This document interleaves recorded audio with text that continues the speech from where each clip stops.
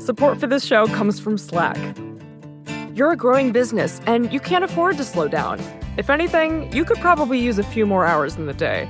That's why the most successful growing businesses are working together in Slack. Slack is where work happens, with all your people, data, and information in one AI-powered place. Start a call instantly in huddles and ditch cumbersome calendar invites. Or build an automation with Workflow Builder to take routine tasks off your plate. No coding required. Grow your business in Slack. Visit slack.com to get started.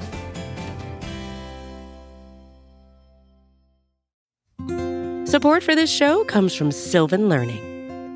When children love learning, they can tackle any challenge life throws at them. Sylvan's Insight Assessment can help you determine if your child is ready for what's ahead.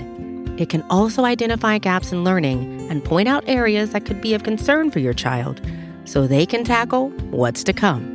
And right now, it's the best price of the year at $29. Go to sylvan29.com to learn more and get your child's assessment for only $29. That's SYLVAN29.com.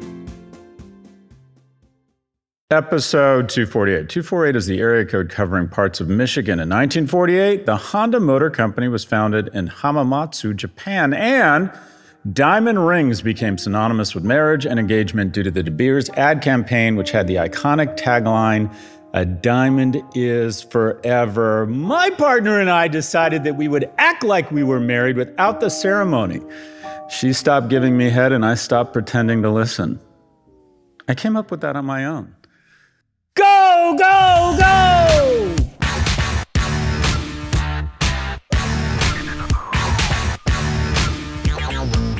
Welcome to the 248th episode of the Prop G Pod. Let's reminisce a little bit. The first Prop G Pod was at the Rosewood Mayakoba, and Aswat the Motoran was our first guest, and I did it literally from the basement of this home we had rented in the resort.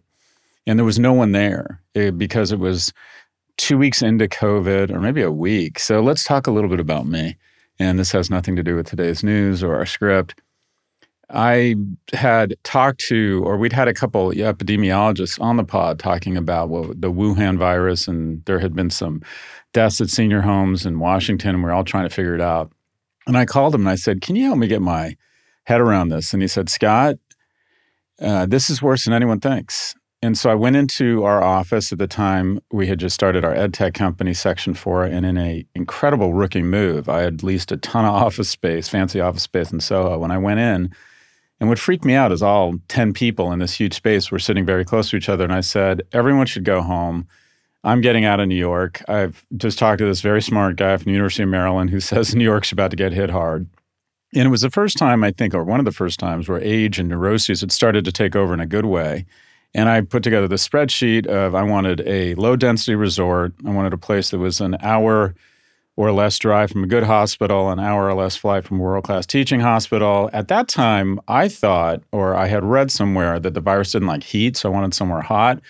And I came up with the Rosewood Mayakoba and called everybody and said, "All right, get the kids. Let's get on it. We're going to the Rosewood Mayakoba." Everyone thought I was kind of like fucking crazy. And we went to the Rosewood Mayakoba. And one of the only other people there was Troy Aikman, who was quarterback at UCLA when I was there.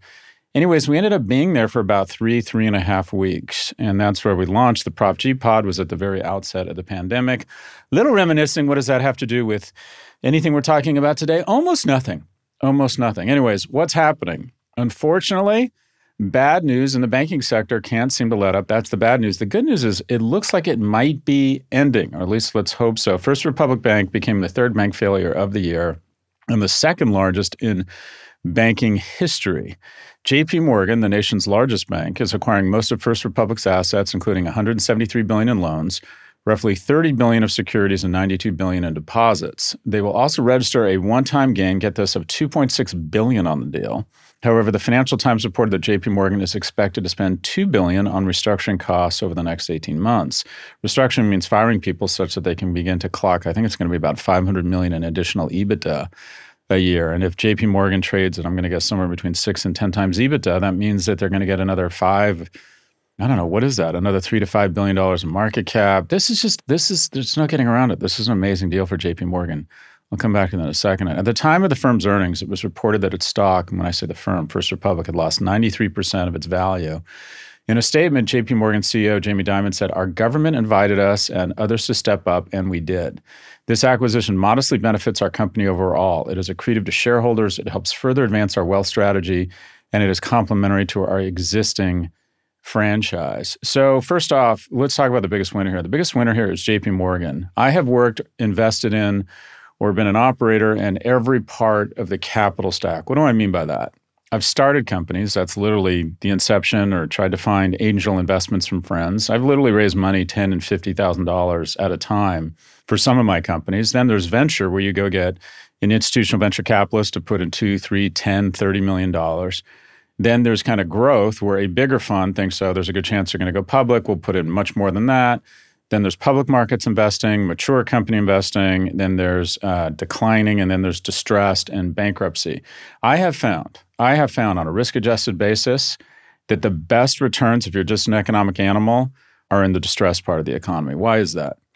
We are biologically driven. Everybody wants to hang out with Tom Brady and Gisele. Everybody wants to hang out with the hot, cool, good-looking, exciting companies, right? The growth stuff, the shit that's on fire. Hey, do you want to invest in OpenAI? No, said no one ever.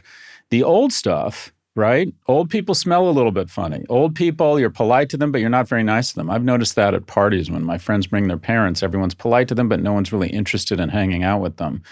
Essentially, I think one of the reasons that old people or the grandparents have such a special relationship with their grandkids is grandkids illuminate just how ageist our society is. And that is, when my kids see their grandparents, they just think, oh my God, these are the most interesting people in the world. What is interesting in the eyes of a 4-year-old? Someone who brings toys and lets you do whatever you want, and instead of having dinner, gives you Oreos and lets you eat Sour Patch Kids until you throw up, and then gives you pistachio ice cream. That is interesting in the eyes of a 4-year-old, but you see just the sheer excitement that these people get from kids. And it makes you realize that nobody else reflects that sort of interest in these people. Anyways, long-winded way of saying distressed companies are old people, and that is, we're ageist. We discriminate against them. We don't find them interesting. We think they're close to death.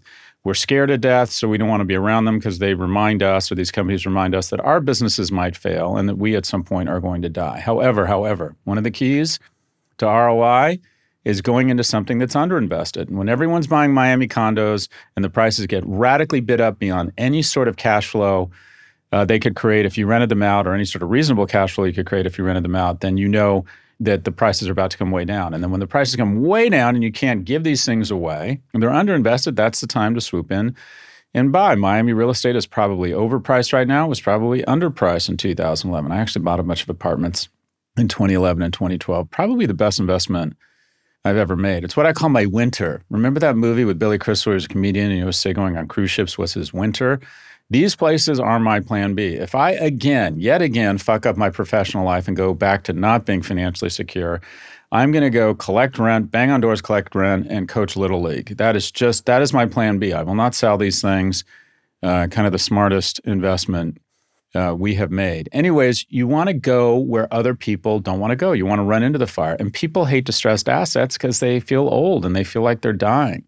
When Jamie Dimon and JP Morgan buy a distressed asset that has systemic risk to the whole nation, basically the government comes in and backstops it and says, all right, heads we lose, tails you win. Basically, the government is absorbing a lot of the downside risk here while letting JP Morgan capture a lot of the upside. This is going to be a fantastic acquisition. By the way, the best acquisitions usually are corporate orphans. What do I mean by that? I co-invested with Apollo and Yahoo. I love Yahoo. I have sentimental value for Yahoo. Specifically, I'm trying to invest in companies that are pushing back on some other players of big tech. But effectively, Yahoo went from being one of the most valuable tech companies in the world to an also-ran. And Verizon purchased it thinking we need to go vertical. They saw what AT&T did with Time Warner in some weird I don't want to be left out thing, bought Yahoo. Did that make sense? It made no fucking sense whatsoever for Verizon to own a digital content company. Yahoo had given up on search. Think about this. Think about how just strange this is.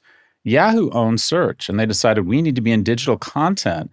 and took their eye off the ball and basically ceded a $150 billion high-margin business to Google, probably one of the greatest strategic missteps in history. Anyways, fast forward, 20 years later, Verizon just wants out. And so they sell to Apollo for, I think, about $5 billion. Apollo turns around, sells Yahoo Japan. They get $1 billion or $1.5 billion on the balance sheet. Effectively picked up what is the fourth or fifth most trafficked site in the world for $2 billion. This was an incredible acquisition. When a corporation decides they want out, the highest bidder is not the only consideration. See above, they just want out. And so they are typically the best sellers from an acquirer standpoint. There are kind of three things you want to look at in an acquisition. Is the market growing? Are you getting it for the right price? And do you have the right guy or gal running it? Usually, if you can tick all three of those boxes, which is hard to do, only a third of acquisitions work out, but if you can tick all three of those boxes, you usually do okay. Jamie Dimon and JP Morgan are running into the fire here. They extracted not even a pound, but a ton of flesh from the government to back this because the government wants to move on from this. I thought the PNC was going to acquire. I didn't think the Biden administration would let JP Morgan, the biggest bank by assets under management. They have 16% of all deposits. There's about 17 banks that I think control about 75% of all deposits. That doesn't sound too concentrated, but maybe it is too concentrated. But I didn't think the Biden administration would let JP Morgan acquire this. I thought it was going to go to PNC. It ends up, they did what actually you could argue they're supposed to do, and that is the auction wasn't who's going to pay the most, but who's going to cost us, meaning the FDIC, the least. And I think it's going to end up costing the FDIC, I don't know, about 12 or maybe 16 billion, I forget, which still leaves the FDIC pretty healthy. This is not costing taxpayers $1. Why? Because the FDIC is an off-balance sheet organization that takes fees, collects fees based on the assets under management, and creates an insurance fund such that if there's a bank failure, they step in and deposits up to $250,000, they cover it. Now, this gets to the heart of the issue, and that is that $250,000 limit, which above the FDIC no longer insures, is kind of nebulous sort of bullshit. And that is, of the 53 banks that have failed in the last 30 years, 52 have had all their deposits covered, and I think the 53rd has an 800 number on the FDIC's website, which I've been to, that says if you had over $250,000, call this number. In sum, it sounds like every depositor has been backed in bank failures by the full faith and credit of the U.S. government. And what happened at First Republic? I'm not even going to talk about what led to their downfall, increasing interest rates, poor risk management. But it's at the end of the day, it's a bank run. It's a flight of capital. And that is 2/3 of their assets 3 months ago were from accounts or deposits that had more than $250,000. They were not subject to coverage by FDIC insurance, see above, at least theoretically. As of the date of the acquisition, it was less than a quarter of their deposits under management qualified or had more than $250,000. Because in a frictionless banking economy where you can transfer assets out and you have more than $250,000, then why on earth would you take the risk? It's not hard to transfer your assets to a bigger bank. And this is effectively what's happened. There is FDIC insurance at JP Morgan, or effectively FDIC insurance, above $250,000 in deposits called the U.S. government. No one's going to let JP Morgan go out of business because if all of a sudden 16 or now 17 or 18% of all deposits were under risk, you would definitely see, honey, get the Glock, we're going to the bank to get our assets. So FDIC insurance, if you're going to have a robust regional banking system and you want them to be able to attract assets more than $250,000, which isn't a lot. A lot of small businesses carry more than that on their balance sheet. Every company I've started has more than $250,000 at some point in the bank somewhere.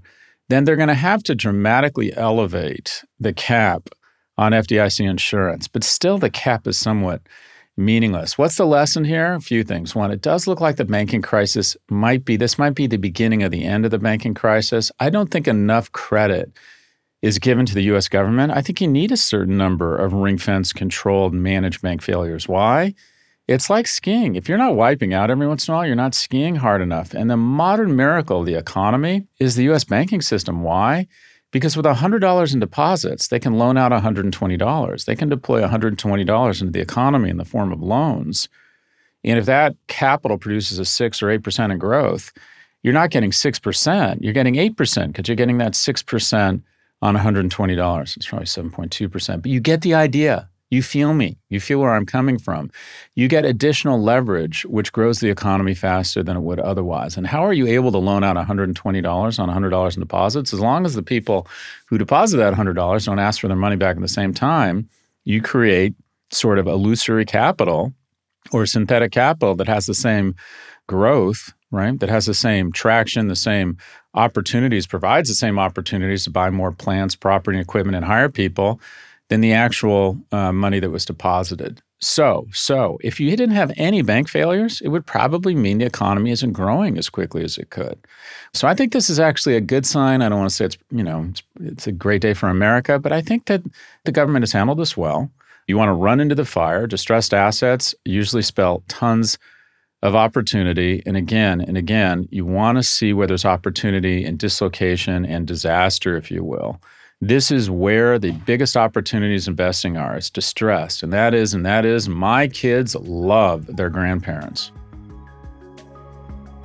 We'll be right back for our conversation with Dr. Vivek Murthy to discuss the nation's epidemic of loneliness. Support for this podcast comes from Grammarly. Writing is something that we do every single day. From an informal text conversation with friends to sending those all-important email to clients, people need to understand what you are trying to say. Thankfully, Grammarly is a trusted AI writing partner that saves your company from miscommunication and all the waste of time and money that goes with it. Grammarly is more than just a grammar check. It can help generate AI prompts or even help you strike the right tone and personalize your writing based on audience and context. We here at the Prop G team use Grammarly, and all I have to say is it makes our written work better. Plus, Grammarly integrates seamlessly across 500,000 apps and websites. No cutting, no pasting, no context switching. Personalized on-brand writing help is built into your docs, messages, emails, everything. So why not join Grammarly to work faster, hit your goals while keeping your data secure? Learn more at Grammarly.com. Support for this podcast comes from Constant Contact. If you're a business owner, you already know that it's really, really hard to cut through the noise of everyday life. If you want to connect with your customers, you need to break through the noise. You need Constant Contact. Constant Contact is a marketing platform that makes it easy to reach new audiences, grow your customer list, and connect over email, text, social media, and more. Whether you're a marketing guru or just learning the ropes, Constant Contact offers writing assistance tools and automation features that make it simple to say the right thing at the right time. So get going and start growing your business today with a free trial at ConstantContact.com. Just go to ConstantContact.com right now. Constant Contact, helping the small stand tall. ConstantContact.com.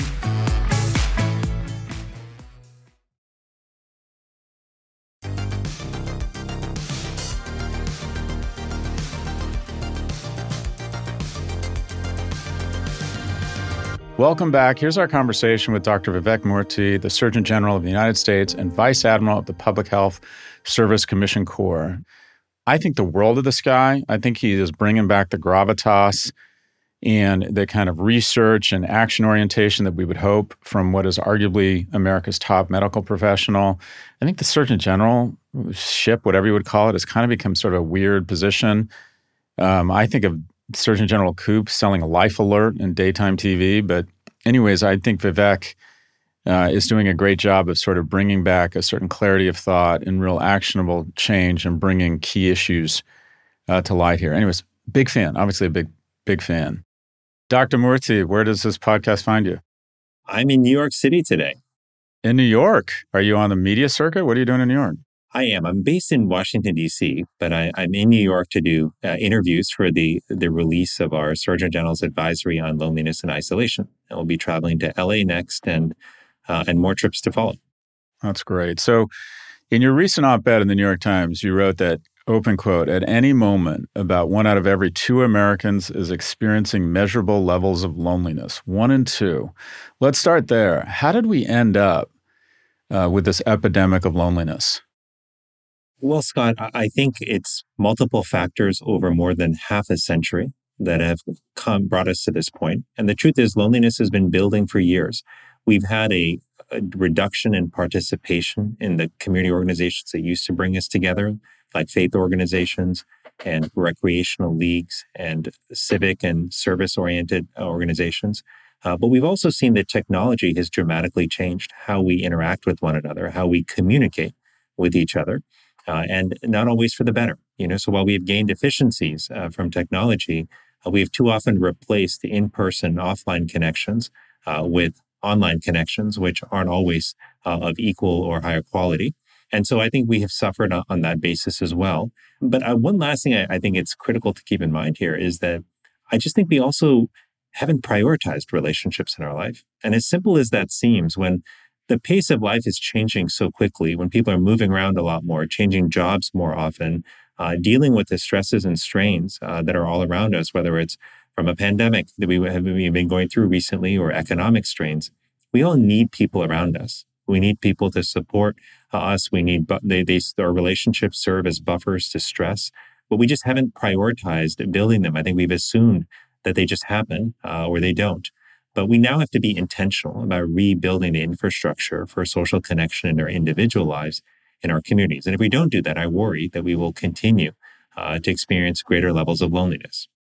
So some of the science that you highlighted in your op-ed is really staggering. You reported that lacking social connection can increase the risk for premature death as much as smoking, up to 15 cigarettes a day, and that insufficient social connection is associated with a 29% increased risk of heart disease and a 32% increased risk of stroke. It's even associated with an increasing risk of dementia. What is the science here? What is happening inside the body when you're not in proximity to others? Yeah, and this is the part that's really fascinating because once you understand the science, you realize loneliness is a lot more than a bad feeling, but it can have real impacts on our health. Mental health, increasing our risk of depression, anxiety, and suicide. And the physical health effects are what you mentioned, which are profound. Here's how it works. Loneliness affects us on a biological level. So when we are separated from one another, that actually puts us in a physiologic stress state when we feel lonely. And the reason for that is that think about thousands of years ago when we were hunters and gatherers, we actually needed strong, trusted relationships for our safety, to make sure that we had an adequate and stable food supply. We all needed to share our food. We needed to pool our resources. When we were separated from our group, that's actually when we were at greater risk of being eaten by a predator or starving from an insufficient food supply. So separation triggered a sense of stress within our body, and that prompted us to quickly find our people again. What's interesting, Scott, is that even though our lives are dramatically different than they were in our hunter-gatherer days, our brains and our nervous systems are remarkably similar. And when we feel loneliness, we feel the same type of stress from at a biological level. And so when that stress persists for a long period of time, as it does when people are chronically lonely, that's when stress becomes bad. That's when it can have harmful effects and increasing levels of inflammation, damaging tissues and blood vessels, and increasing our risk of illnesses like heart disease and diabetes. The other thing just to mention too is beyond the biological effects, we know that when people struggle with loneliness, that's a real problem from a psychological perspective because a lot of us draw meaning from our relationships. In fact, the majority of people, when surveyed, say that their relationships are among the most important sources of meaning. So when we don't have that, it makes it harder for us to engage, including engaging on our health, which brings up finally the actual practices and behaviors in our life. Like I know from taking care of patients over the years that a patient's ability to actually take their medications, go to their follow-up appointments, especially if they have really complicated chronic illnesses, that a lot of that is dependent on what kind of support they have around them.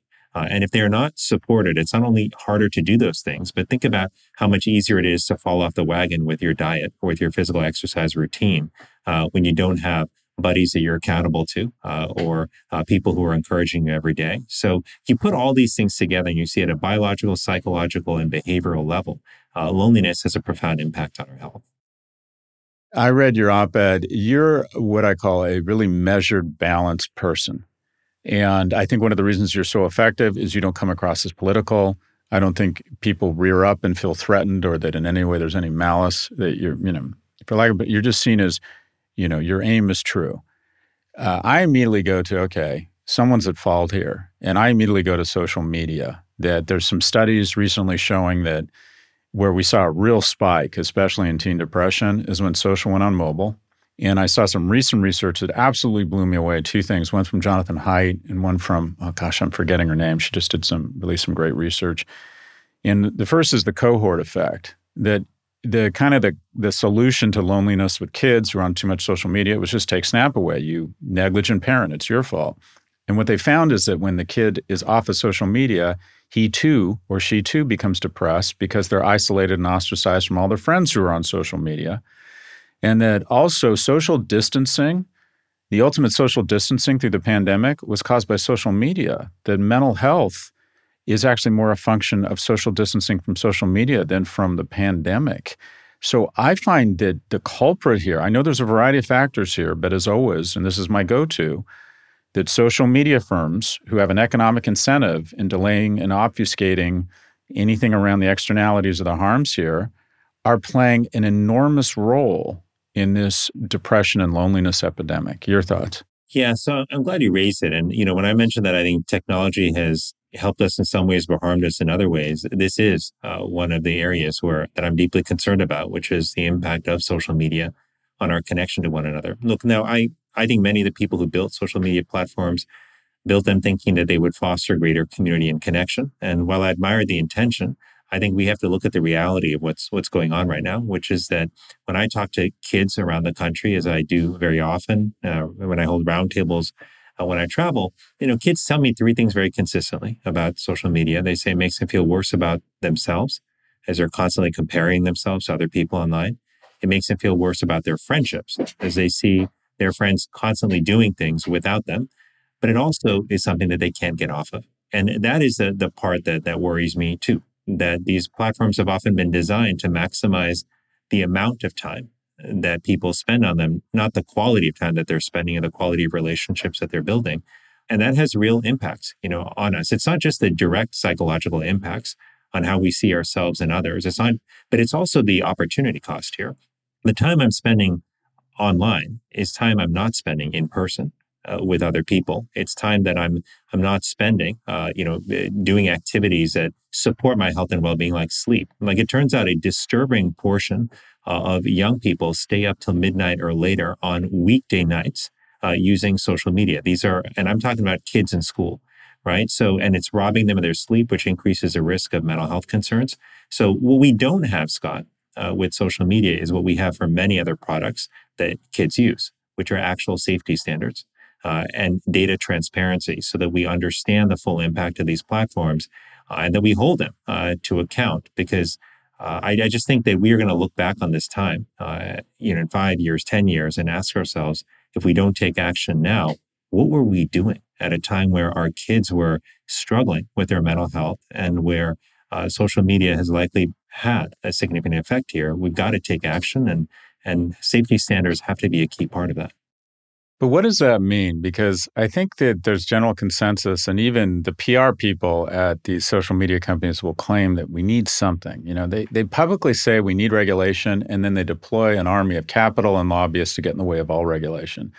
Do we need an SEC? Do we need criminal and civil penalties? Like, when you talk to other branches of the government, because if we don't create the right incentives and deterrence, quite frankly, and penalties and regulation, I don't think any amount of third places or parks or new leagues is going to compensate for the damage of when your kid goes into his or her room and goes down a rabbit hole and starts getting more reaffirmation they should be depressed or getting shamed, whatever it might be, on and on and on. But what do you think we need to do specifically? Do we need a regulatory agency? Do we need more punishment here? What would be your advice? Yeah, so I think the thing is, we need several things. Number one, we need clear rules, right? And rules around what age is appropriate, what safety standards have to be met. And let me be clear about what I mean by safety standards. Right now, kids are exposed to a lot of harmful content online, whether that's violence, whether that's hate speech, whether it's pornography, and it's happening to young kids too, right? And we've got to ensure that the kind of safety standards we put in place are ones that demand and require platforms to create environments where kids are not exposed to these kind of harmful, content, where they aren't designed features that are pushing them to maximize the amount of time spent, particularly during sleeping hours. We've got to make sure also that there aren't features that are actually having a negative impact directly on the mental health and well-being of kids, and that aren't also driving content to them, algorithms that are driving content to them that's harmful. Like, I talk to parents often who tell me that when their child wasn't doing well from a psychological perspective, and they happened to type in the word suicide, into a search, or when they consumed a video that had content related to suicide, suddenly they were pushed all kinds of content that was not helpful to them. One mom told me that she was having a very difficult time because her kid was getting all of these videos suggested, teaching him how to actually take his own life, and in some cases encouraging him to do so as a way of taking control of his life.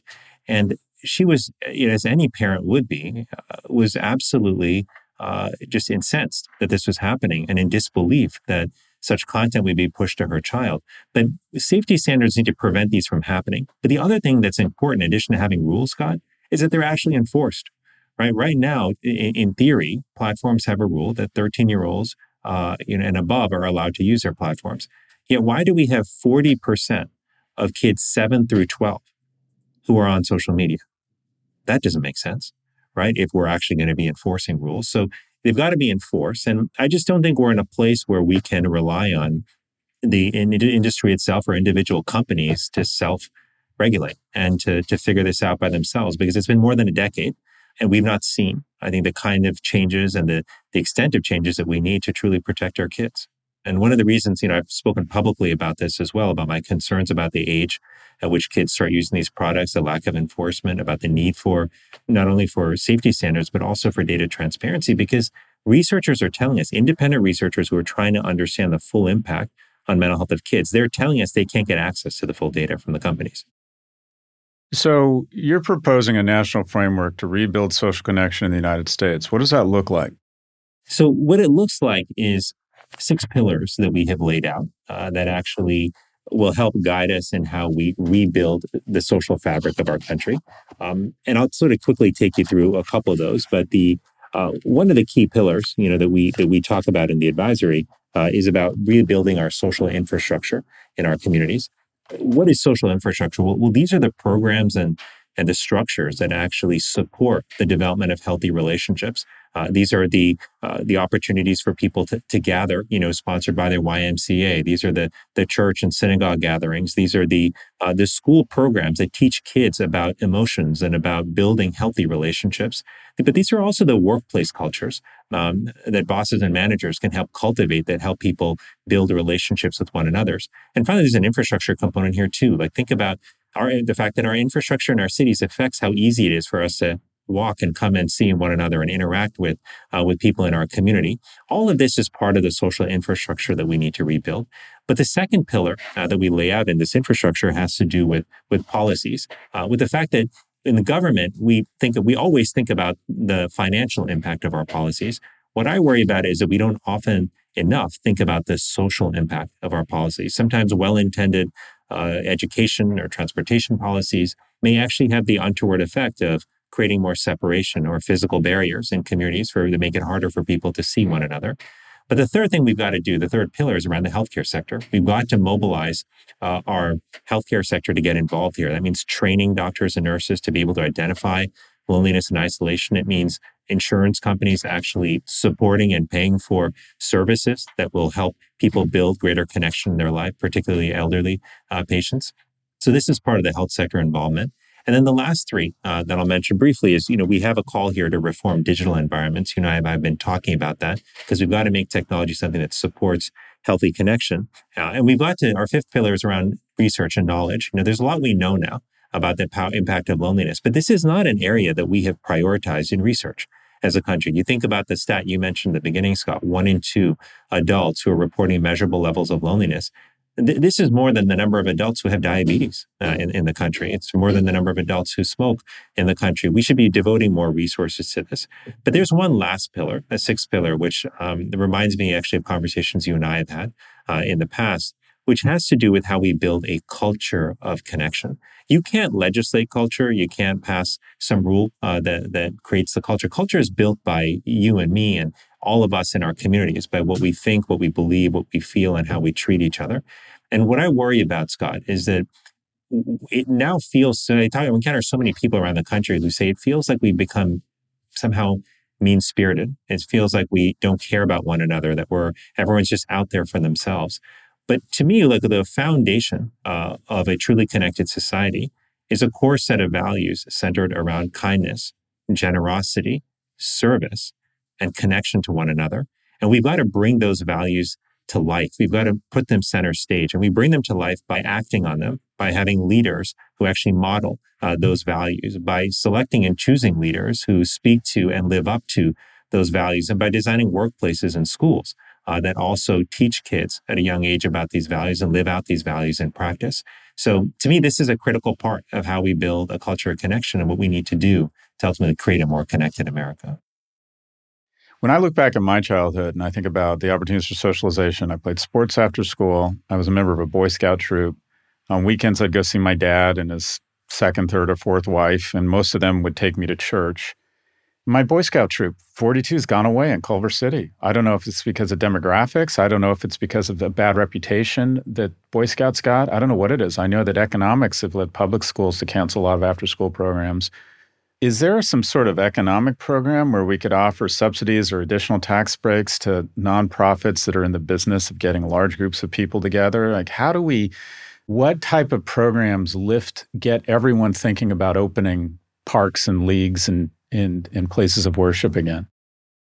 Well, it's a really good point, Scott. And I do think that we need a couple of things here if we want to truly resurrect those community institutions and build new ones, which is we've got to make it clear to the public and to the country that this has to be a priority. Like right now, it's not clear to people that we need to rebuild our social infrastructure. Many people don't even remember the days when folks used to get together in the ways that you're describing. But the second thing we've got to do is we've got to lay out a series of, as I think of it, guidelines, frameworks, a pathway for how people can go about doing that in their communities so that we can empower local organizations, workplaces, and individuals to come together and to create these types of gatherings. And the third thing we've got to do is support them with material funding and resources. And right now, look, there's a lot of money that governments at all levels, local, state, and federal, put toward addressing health and building infrastructure. To me, this is an important area for us to invest in, a place where I'd like to see government overall invest more and to see the private sector work together with the public sector to fund these kind of initiatives locally, because these matter. And look, I'll just tell you one quick story I think about that speaks to the power of what individuals can do. Some years ago, I was introduced to this incredibly inspiring woman named Sarah Harmeyer, who had just moved to Dallas, Texas. She got there, didn't know anybody. She was single. She wasn't in a relationship, so she didn't have like a built-in network of somebody at home. And she felt lonely. And she wasn't quite sure what to do, but she wasn't finding organizations, associations that were bringing people together. So she one day just had this idea of inviting people over for a meal. And it seemed actually quite risky at the time, because she thought, well, what if they don't want to come? What if they're already busy with their own families? What if I look like a loser because I don't have anyone around me? All of these worries were going through her head. But and she also had a small place. And she thought, well, my place is small. I can't really entertain people. But her father actually came in and said, I'll help you build a table, a big wooden table that you can put outside in the yard, and you can just have people over for a potluck. So that's what she decided to do. And she sent an invitation out to all of the neighbors. And the response, Scott, utterly overwhelmed her. Everyone wanted to come to this party. And they showed up. They brought food. They bought drinks. They had an incredible time together. What she did is she would just go around and say, hey, this is Vivek, he's a doctor. This is, Brian, he's a lawyer. This is John, he's a plumber. Here's what he does. Have a good time, chat. She invited people to pour drinks and do dishes and just make it their home. And this became a lifeline for not just for her, but for so many people in the community. And she realized that those neighbors, even a lot who had been there for a long time, they were feeling lonely and isolated too. So Sarah Harmeyer's neighbors table, as we came to call it, became a gathering point for people in her community. This is what individuals can do, in addition to the organizations that we need to step up. Yeah, I love that. And just I think about this a lot because I'm naturally an introvert. And as I get older, it's weird. I think all of us at certain points in our life feel a sense of loneliness, and it's embarrassing to say because you're worried that it outs you as someone who's not as successful or as masculine as you'd like to think. And there's two hacks I would suggest to almost everybody. The first is just say yes more. It's, Netflix and your dogs are always calling to stay home. And just try and push the limits of your comfort zone and say yes to more invitations. And the second thing, and this has been more liberating and I think an easier hack, is to separate the person from the politics, because it doubles the opportunity for relationships. And I live in Florida and I'm surrounded by people who do not share my political views. And I found myself getting a tighter and tighter and narrower set of social circles because I was turned off by someone's political views. And the reality is 40 years ago, people didn't know what their neighbors' political views are. And quite frankly, they didn't care. They just knew that, oh, Bob seems like a nice guy. Why wouldn't I have a beer with him, right? Now I immediately go to, well, he's a Trumper. I want nothing to do with this guy. And you immediately shut off 50% of potential relationships. Anyways, Vivek, how old are your kids? They're 5 and 6. Based on your research and what you're seeing here, how has your approach to fathering changed or going to change? I guess, do you have, well, I'll start. When my kids were younger, I was very much the ambition dad. Have you done your homework? I always felt it was my role to teach them lessons, to coach them. This is what you did wrong here. This is how you do better. And then as I've gotten older and I've become much more aware of these mental health issues that are just really are a crisis among our kids, you have your world of work, you have your world of fun. Something comes off the tracks when you're a kid, your whole world changes to that. And I won't say I've gone 180, but I'm no longer the ambition dad. I'm like, how do I build that in my kids? How do I build that sense of mental and emotional well-being and ease and confidence? And if they don't end up at college, I'll be disappointed. That's meaningful. It's not profound. And every day I try to coach less, if you will, or reprimand less or discipline less, and find something they're doing and just say, wow, you're great at that. Or, God, I just think, I told my kid the other day, I'm like, God, I just can't get over how handsome you are. I don't know where you got that. Just every day trying to build them up and make them like themselves more. Anyways, I'm done with my virtue signaling. What do you do each day to try and give your kids that sense of self and confidence? Well, first of all, I just love that we're talking about this because this is the stuff I think parents need opportunities to talk about more with each other so they can learn from each other. And I'm learning from you as you're talking. But I think dads in particular, it's not something we tend to talk about a lot with each other. What I do is, first of all, make sure that my kids know that I love them. I tell them often. I'm very physically affectionate with them. And they're at an age where they let me, so I'm going to take full advantage of that and keep hugging them as long as I can. But I want them to know that they're loved because we know that secure attachments are one of the greatest predictors for kids of happiness, fulfillment, health, and economic success. The other thing that we do with our kids also is we do try to make sure we are always pointing out the things that they are doing well, right? So whether that's doing a good job practicing the piano that day, or whether it's being good about taking the initiative to say hi to somebody that they were shy around. Like, it could be small, it could be big, but we try to highlight that for them. I want to be clear though, because many people think that what you and I are talking about, is perhaps too soft or it could be construed as too weak. It's not at all. We can both be disciplined with our kids and encourage them and push them to do more and support them in times of adversity and not shield them entirely from adversity, while we're also making sure our kids know that they are loved, that they are supported, that they remember what they have going for them and all the beauty they have inside them. Those two things are not incompatible. But earlier generations thought they were. Like, I remember many parents in my parents' generation feeling like if you complimented your kids too much or told them that they were good, that would make them unmotivated. And that it was the lack of something, the lack of compliments, the lack of approval from their parents that would become a driver for success. And I think that just leads to pathology, down the line. And I think we need to affirm our kids, we need to encourage our kids, and we need to, support them in the adversity that they take on. Because kids also grow through adversity, but they grow the most when they know that they have support, that they've got people who love them, whether they succeed or whether they fail. Is this so? Assuming the president gets reelected, you were with Obama, you might be in Washington another 6 years or longer. Is loneliness your thing? Is this your thing that if of all the health issues, whether it's pandemics or preparing for another pandemic or vaccine research or obesity, there's just so many issues. And my sense is to be effective, it's not what to do, it's what you don't do. What's your focus? Is loneliness going to be your thing? So this is, to me, I'd say that my most important focus is going to remain on mental health and well-being. And within that, the issue of rebuilding social connection and community is my top priority, the area I'm most interested in, but also most concerned about. Because I think, Scott, that if we want what I suspect you and I want, and what parents all over the country want for our kids, which is to be healthy, to be happy, to be fulfilled, to be productive members of society, and to inherit a world that is welcoming and open and that's full of opportunity. I don't see how we can do that when we're increasingly fragmented, when we're more and more distant from one another. Like, I think about the future pandemics all the time. There's something we have to prepare for. How are we going to manage the next pandemic when it comes through if we aren't invested in one another, if we don't know one another, feel connected to each other, if we're all out there by ourselves? The data is really interesting that when you look at communities that have a high degree of social connection, they have lower rates of violence, they have higher economic prosperity, they're more resilient in the face of natural disasters like hurricanes or tornadoes because they pull together, they help each other more. And so this is the issue that for me is the central focus, of my tenure as Surgeon General, because I just think it's foundational, Scott.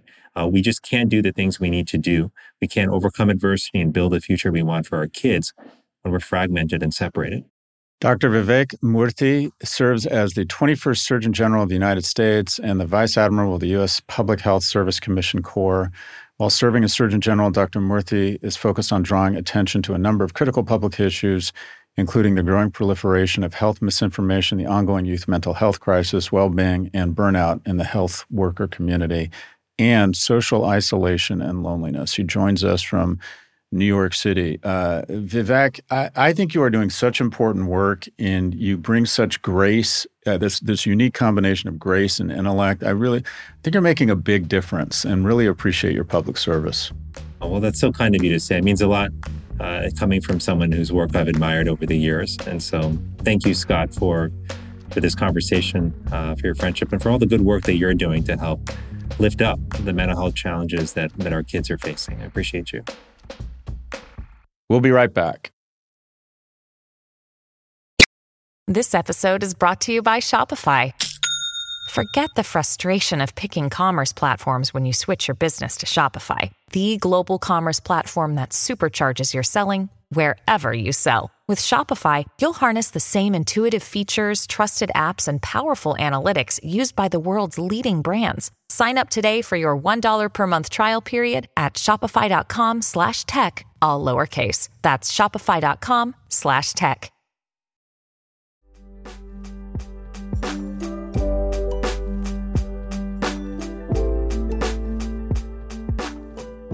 Algebra of Happiness. I'm about to finish my book called The Algebra of Wealth, Strategies for Economic Security. And one of the things that I'm doing to try and stay mentally fit, in addition to physically fit, is writing books. It's the hardest thing I do.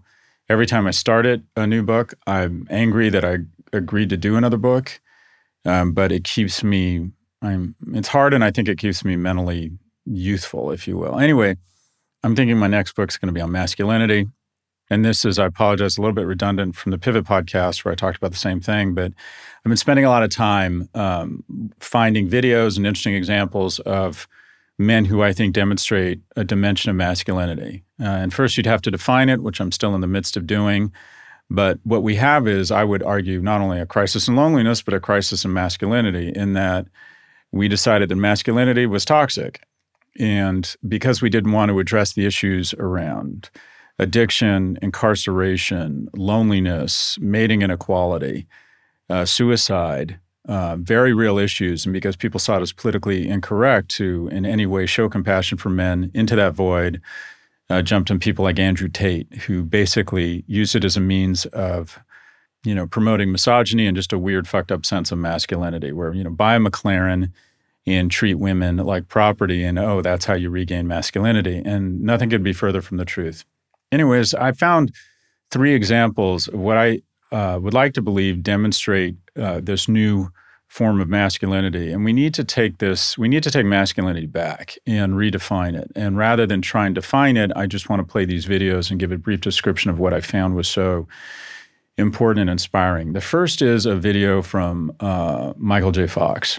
My life is set up so I can pack Parkinson's along with me if I have to. You've not squandered any of your capacity. But at some point, Parkinson's going to make the call for you, isn't it? Yeah, it's banging on the door. Yeah, I mean, I won't lie, it's getting harder. It's getting harder. It's getting tougher. Every day gets tougher. But that's the way it is. I mean, what do I see about that? Here, Michael is showing his vulnerability. This is someone who's known for his comedic acting. You know, he's probably not going to go down as one of the greatest actors in history, but he's having a really meaningful impact on the world. Because most men are afraid to show their vulnerability. And what you do when you show your vulnerability is you say to the rest of the world, I'm struggling. And if I'm someone famous or someone strong, the temptation would be not to show that side. Nobody wants to, or I think few people have the courage to reveal that kind of vulnerability. And there's no doubt about it. This video is rattling when you see this guy who, if like me, kind of grew up with him. To see just how much he's suffering visibly. But he and his family have made the conscious decision to say that this type of leadership, this type of vulnerability will make it easier for other people suffering from Parkinson's. And there was a time when if someone had Down syndrome, you hid them from the public. There was a time where we didn't talk about, our mother's breast cancer. We didn't talk about our prostate cancer. We didn't talk about our kid engaging in self-harm. And until you start talking about those things, it's difficult to address them because people can't relate to them and don't think they happen to them or the people they know, and they do. The second video is from Joe Rogan. We should be taking care of our own. This should be a primary thing, like this, to strengthen our community, to strengthen our civilization. One of the primary things is we should be taking care of each other physically. Right. That should be, like, above all. Right? Education. You shouldn't have to fucking be in debt $250,000 if you get a fucking education. Don't we want less losers? I think this is an important video because I think Joe Rogan is someone that a lot of young men look up to. He's in amazing physical shape. I watch videos on him in his fitness routine, and I appreciate and admire just how fucking strong he is at his age. The guy is jacked and works out very seriously every day, and I admire that, and I think that is an expression of masculinity. I think we're meant to be strong. I've said several times that any man under the age of 30 should be able to walk into any room and know if shit got real, they could kill and eat everybody or outrun them. You're going to look back if you're a young man and wish you'd gotten as strong as possible because you'll marvel at what is the human male form under the age of 30. It's okay as you get older, but there's something about that form that is in that strength, in that bone structure, in that double twitch muscle that is just remarkable at that age. Anyways, enough about me slobbering off Joe's physique. In addition, he communicates in a way that young people, especially young men, really, really appreciate.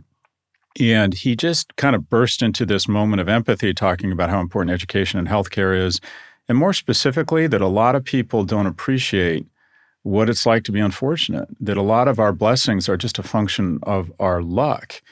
And when guys like that, who are seen as tough and truth tellers in their own kind of, aggressive, robust, masculine way, demonstrate that type of empathy, I think we move the world forward.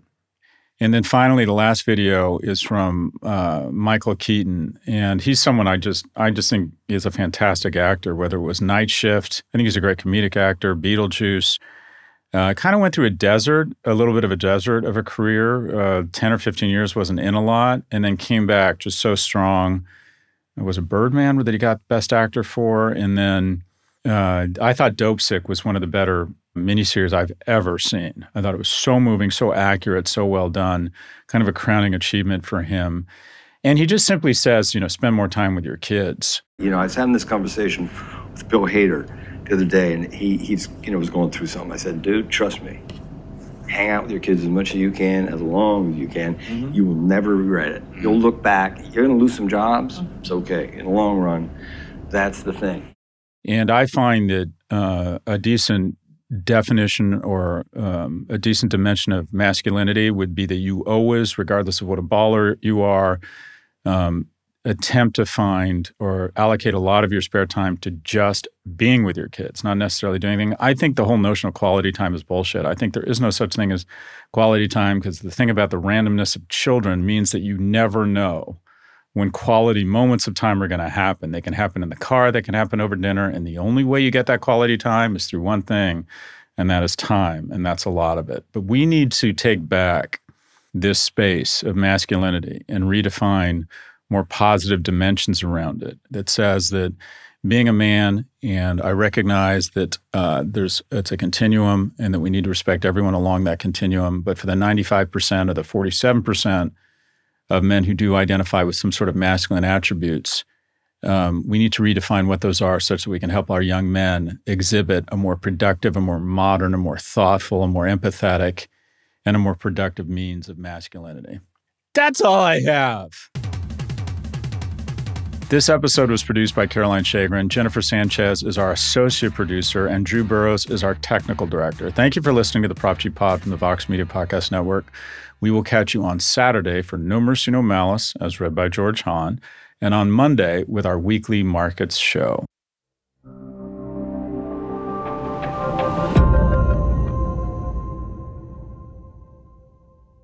I like marriage jokes.